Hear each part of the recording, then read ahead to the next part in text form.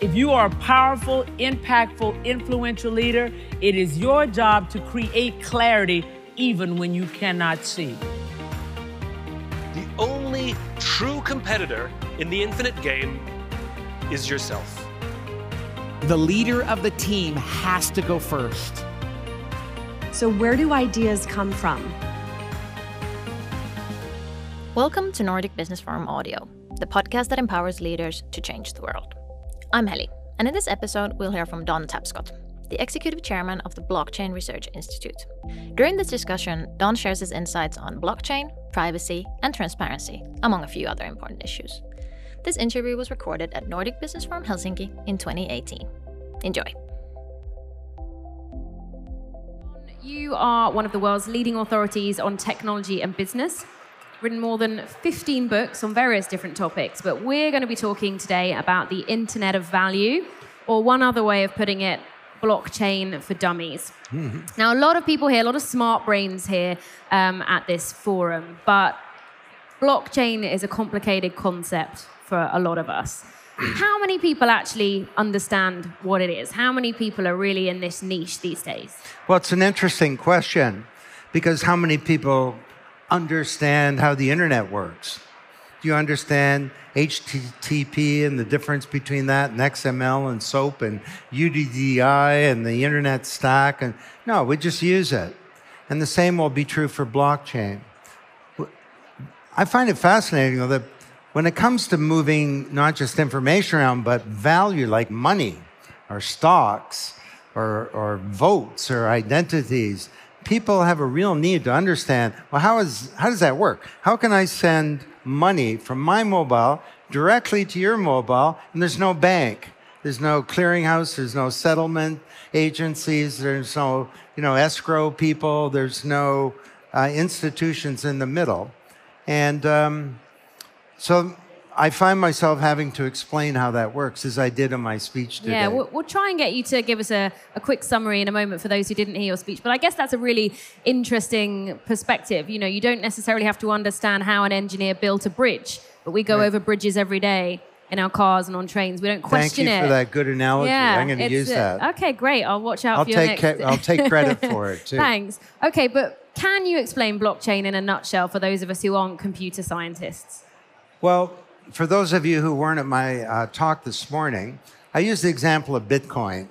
And the way it works is if I send you £1,000, that's broadcast out to a global network of millions of computers, and each computer has the highest level of cryptography. And then there's a smaller group of people called miners that have massive computing power, at least 20 times bigger than Google. It's a lot of computing power. And they use these computers to validate that transaction. And every 10 minutes, they create a block. And a block contains all the transactions from the last 10 minutes. The fact that I sent you €1,000. But it could be ultimately the fact that you and I traded a stock, or you and I got married. That's not very likely in that case. But the fact that we bought and sold a house, or ultimately that some light bulb bought some power from a solar panel next door. And then what happens is the first miners to validate that block get paid some of the cryptocurrency. Then that block gets connected to the previous block to create a chain of blocks. So you've got this, it's like a big database that's distributed across all of these computers, and it's really, really tough to hack. I mean, my analogy is, if you want to hack that process thing, it's like turning a chicken McNugget back into a chicken. Now, someday somebody's going to be able to do that, but for now, that's going to be tough to do. Okay, so Bitcoin, as you say, very much the most recognizable use of this, but how far-reaching could it be, and when? Well, it's happening right now. It's just in ways that people don't see it.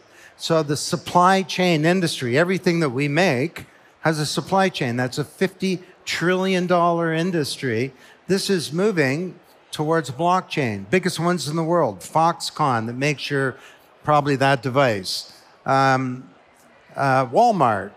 one of the biggest supply chains in the world. And the biggest is one belt, one road linking Hong Kong and Rotterdam. It's the new Silk Road, right? $1 trillion project led by the government of China.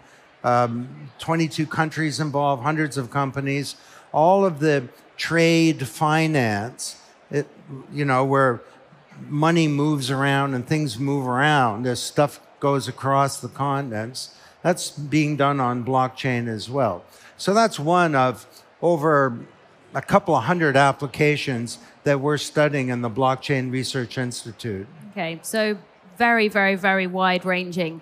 I want to pick up on something you said a little bit earlier about how hard this stuff is to hack and privacy. You were talking earlier on stage about privacy being the foundation of free societies, and that's a very interesting perspective here in the Nordics, where there are very high levels of trust, and a lot of our information is out there. We have these personal numbers, certainly where I live in Sweden. You need that to join a gym, to get a phone number. Everybody can look up online exactly where you live, what you earn, what your mobile phone number is. So in societies like these, which are more open and privacy is less prevalent, I'm just interested to know, what do you think about this Nordic approach, and why do you view privacy as so sacred?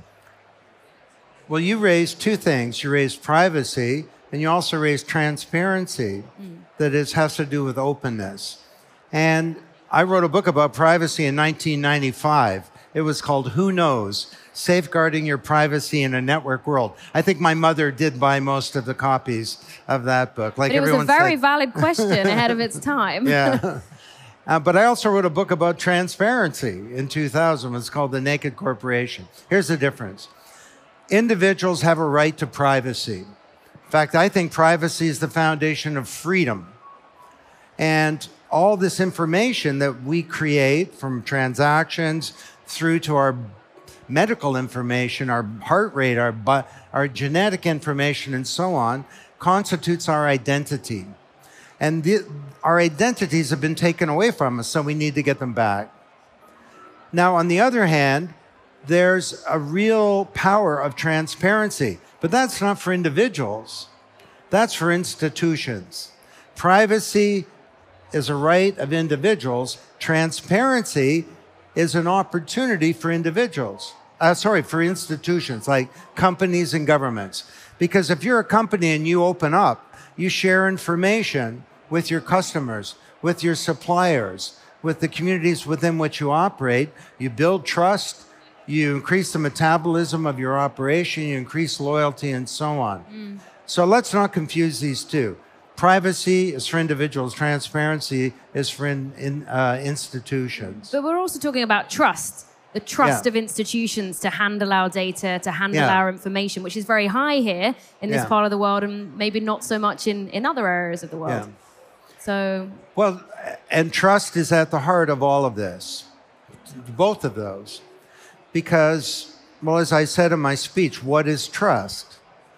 I read everything I could about trust. It took me 3 months to write this sentence. Trust is the expectation that the other party will act with integrity. Trust is the expectation that the other party will act with integrity. And integrity has three values: that you're honest, that you'll be considerate of my interests. So we're having a negotiation. It's not just about you getting everything you can. You actually care about me, and that you abide by your commitments. You're accountable. You will do what you said you will do. And today, trust in society is at an all-time low. People don't trust their governments. They don't trust corporations. They don't trust institutions. So we need to find ways to bring that back. And blockchain, the Internet of Value, represents a new platform whereby we can build a whole new generation of trust. Because you must act with integrity. I can't cheat you on a blockchain. I can't steal from you. I can't hack it unless I can turn a chicken McNugget back into a chicken. And so that's why we call it the trust protocol, and it's a very powerful thing. Okay. I got this quote from your website, which is that blockchain could be a solution to help fix the music industry. And I wanted to pick up on that because that's of interest to people here in the Nordics, home of Spotify. I just wanted to know what you might mean by that. Well, I'm actually a musician. What do you play? Tell us. Well, I play keyboards mainly, but also guitar. Are you in a band? Is Yes. that how you relax? The band is called Men in Suits. Okay. We're not all men, and we rarely wear suits. But actually, we're a charity band. We raise money for good causes. If you have a charity, our price is very, very reasonable. We're free. So have us come to your charity. We've raised millions of dollars for good causes. And we're now recording as well. But the music industry was broken by the Internet of Information, because the Internet of Information was a medium whereby you could replicate things. You know, if I send you a PDF or a PowerPoint, I'm actually not sending you the information, I'm sending you a copy. And we didn't have an internet of value for assets. So when an asset came along, like an MP3 file, the only tool we had was a copying tool. So we sent out copies. I did this, everybody did this. And that meant that if you're a songwriter, 35 years ago, you wrote a platinum song, you get $46,000 in royalties. Today, you get $35 for an equivalent successful song. So blockchain can fix this. And I explained in my talk, Imogen Heap, the British singer-songwriter, won a Grammy. She's got this new platform where she's posted a song up there. It's on a blockchain. And her song is inside a smart contract, just like what it sounds like, a contract that polices itself. It's a contract with a software lawyer and a bank and a government inside the contract. And the contract specifies the intellectual property rights of the song. So the contract might say, well, you can listen to it for free. Or it might say, it's going to cost you a few micro-cents. But then if I'm a movie producer and I say, well, I want to use the song in my movie, then the song says, well, what do you want to do? You want it to be a background or a theme song, or is somebody going to sing it? And then the way she describes it is my song acts as a business. It's protecting my rights and negotiating on my behalf. So, wow, that would be really exciting, because it means this would be good for songwriters and musicians, because right now, the way the industry works is you're never going to get a recording contract unless you're a home run hitter, okay? If you're a little klezmer band and all you can do is bunt or hit singles, you're not going to get a contract. So this could open up the music industry. It'd be better for musicians. It'd be better for music lovers like you, because maybe you like that klezmer band, but they're not recording. They're working as waiters in the bar down here. And ultimately, it would be good for society as well, because we need to create a world where people are fairly compensated for the value they create. Okay, fascinating insights. It's clear that you're really passionate about educating people on the benefits of this technology. And clearly forums like this are a great opportunity to do that. And a lot of people here are very switched on. But what do you think needs to be done more widely to get people more engaged in these topics, to make sure there's not inequality of knowledge? The most important thing that can be done is for people to buy my book, Blockchain Revolution. What a great businessman. In massive quantity. The more you buy, the more gratifying. No, seriously. There's a lot you can do. There's a lot written. Get a Google alert on the word blockchain. Download a Bitcoin wallet. Go to Coinbase or blockchain.info and go spend 10 euros and buy something with Bitcoin. And you're going to learn about it that way. The other thing is on the Internet of Information, there's a ton of great video content. I know my second TED Talk has like 4 million views or something. A lot of people are getting access to that, but there are lots of other good ones as well.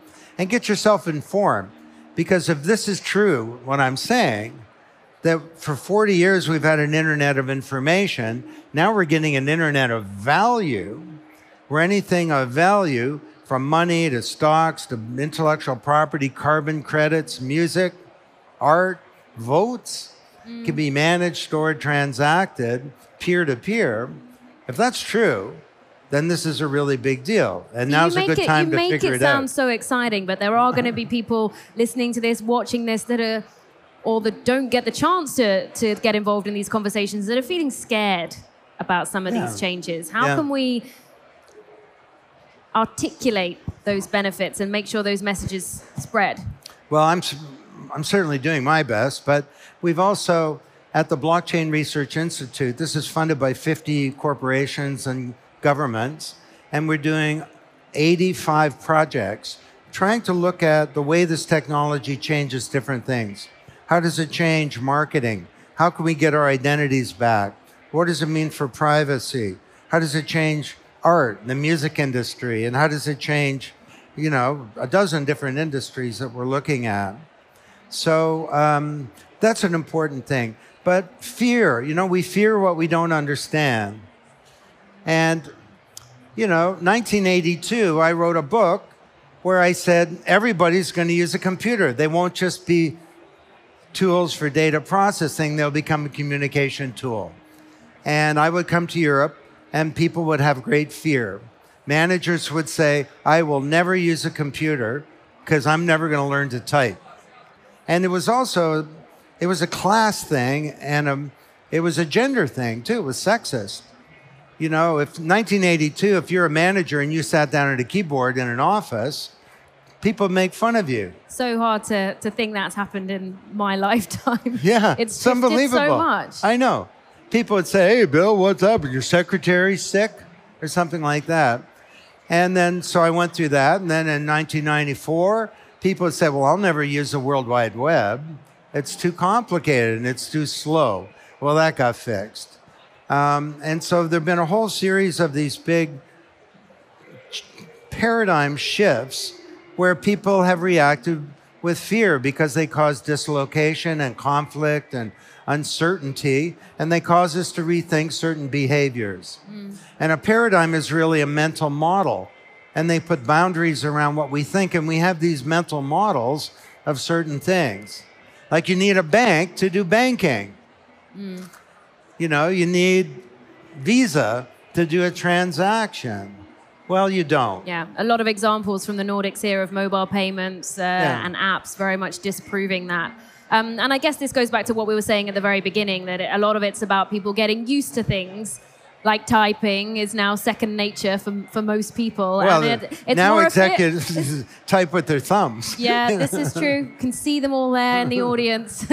And thanks to those of you interrupting your business days to tune in to the live stream of Nordic Business Forum. It's really, really great to have you here. Is there one thing that you're most excited about in terms of an application? You seem very animated about the music, but is there anything in particular that you could put your finger on? I mean, are you trying to hope that chicken nuggets don't exist? There's more chickens in the world, or is there something else more fun in terms of blockchain? Well, let me mention two. I mean, I'm very excited about the idea of getting our data back. And your data, the virtual you, it knows more about you than you do, because you can't remember your heart rate a year ago, or your exact location a year ago, or what you bought, or what you got in a test, or what medication you took, or, et cetera. And right now, this is owned by Facebook, it's owned by Google, it's owned by banks, it's owned by big healthcare institutions. And there's a lot of work underway to create the virtual you that's your identity, but you own it. And it moves around with you, and it sweeps up all of this data. And imagine what you could do with this data. It's not just that you could sell it, you could use this data to plan your life, to have a healthier life, or to have a more productive life. And in the same time, you could protect your privacy. So this is a really exciting opportunity that's right at the heart of who we are, our identities. Now, because President Obama is speaking here at the end of the day, I will also talk about a big, exciting application, which I think has to do with making some changes to democracy.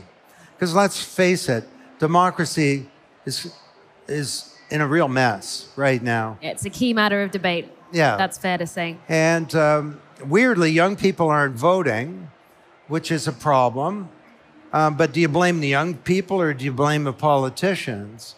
It's a tough thing. And the media has a role to play and has been questioned and criticized over the last few years. Yeah.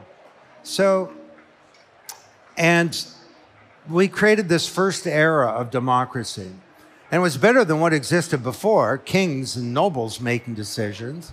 But we had representative democracy. But there was a weak public mandate. Citizens were inert. You vote, and then you watch the politicians for 4 years. And there was opacity everywhere. You couldn't really see what was going on. And the biggest problem is that politicians are not accountable to you, the electorate. They're accountable to the powerful interests that put them there. The U.S., big money. So the example I gave this morning, 95% of Americans want to see a background check on firearm purchases. Congress can't pass a law reflecting the will of the population. What happened to government for the people, by the people, of the people? This is a joke, except it's not funny, because the alternative to democracy, there are lots of alternatives, and they're all really awful. So we need to move to a second era of democracy, and this technology can help us get there. We need to have stronger representation, politicians accountable to the electorate through smart contracts.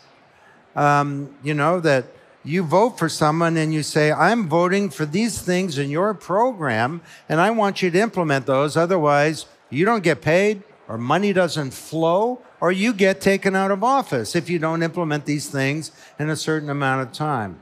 Where we have transparency. Sunlight is the best disinfectant for corruption. For example, all around the world, we still have corrupt governments. Make them naked, and then they got to get buff. But we could also have a culture of public deliberation and active citizenship. I'm not talking about direct democracy. You vote every night on the evening news. That's a bad idea, okay? AKA the electronic mob. To me, democracy is a lot more than majority rule on a nightly basis. One of the things it's about is protecting the rights of minorities. But imagine if we could engage the population in discussions. Now, I did this, and we were going to do this with Bill Clinton when he was president. We were going to hold a digital brainstorm in the United States, and the topic that he chose was, how do we close the digital divide? And it was right at the end of his term, and he got all involved in trying to solve the Mideast problem, an easy problem to fix. And we never did this, but we were very close to doing this. Yeah. Well, it'll be really interesting to see how that progresses. I'm really sorry, Don Tapscott. We're out of time, but I guess people can read a lot more about your projects and your books. Very interested to find out if you'll be teaming up with future political leaders on other projects. Thanks, Don. Thank you for listening. You can keep on learning from other top experts by listening to our following episodes. To share any suggestions or comments on this podcast, drop us an email at audio@nbforum.com. Until then, go make a change.